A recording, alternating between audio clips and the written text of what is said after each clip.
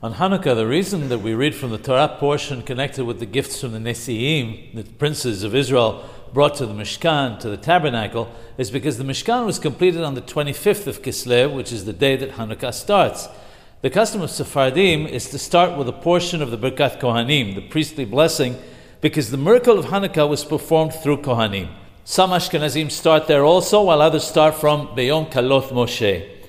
If a person made a mistake in the reading of the Torah and instead of reading the portion for that day, read a portion for a subsequent day of Hanukkah, the reading still counts because all the days are valid. However, if the Sefer Torah has not yet been returned and is still on the Teba, then it's preferable to read the correct portion but without the Berachot.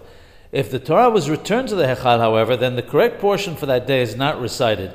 Neither is it read the following day when the Torah is taken out again. Rather, the correct portion for that particular day is read. For example, if on the second day the portion for the third or fourth day was read, then on the third day the portion for the third day must be read and not the portion for the second day which was omitted in error.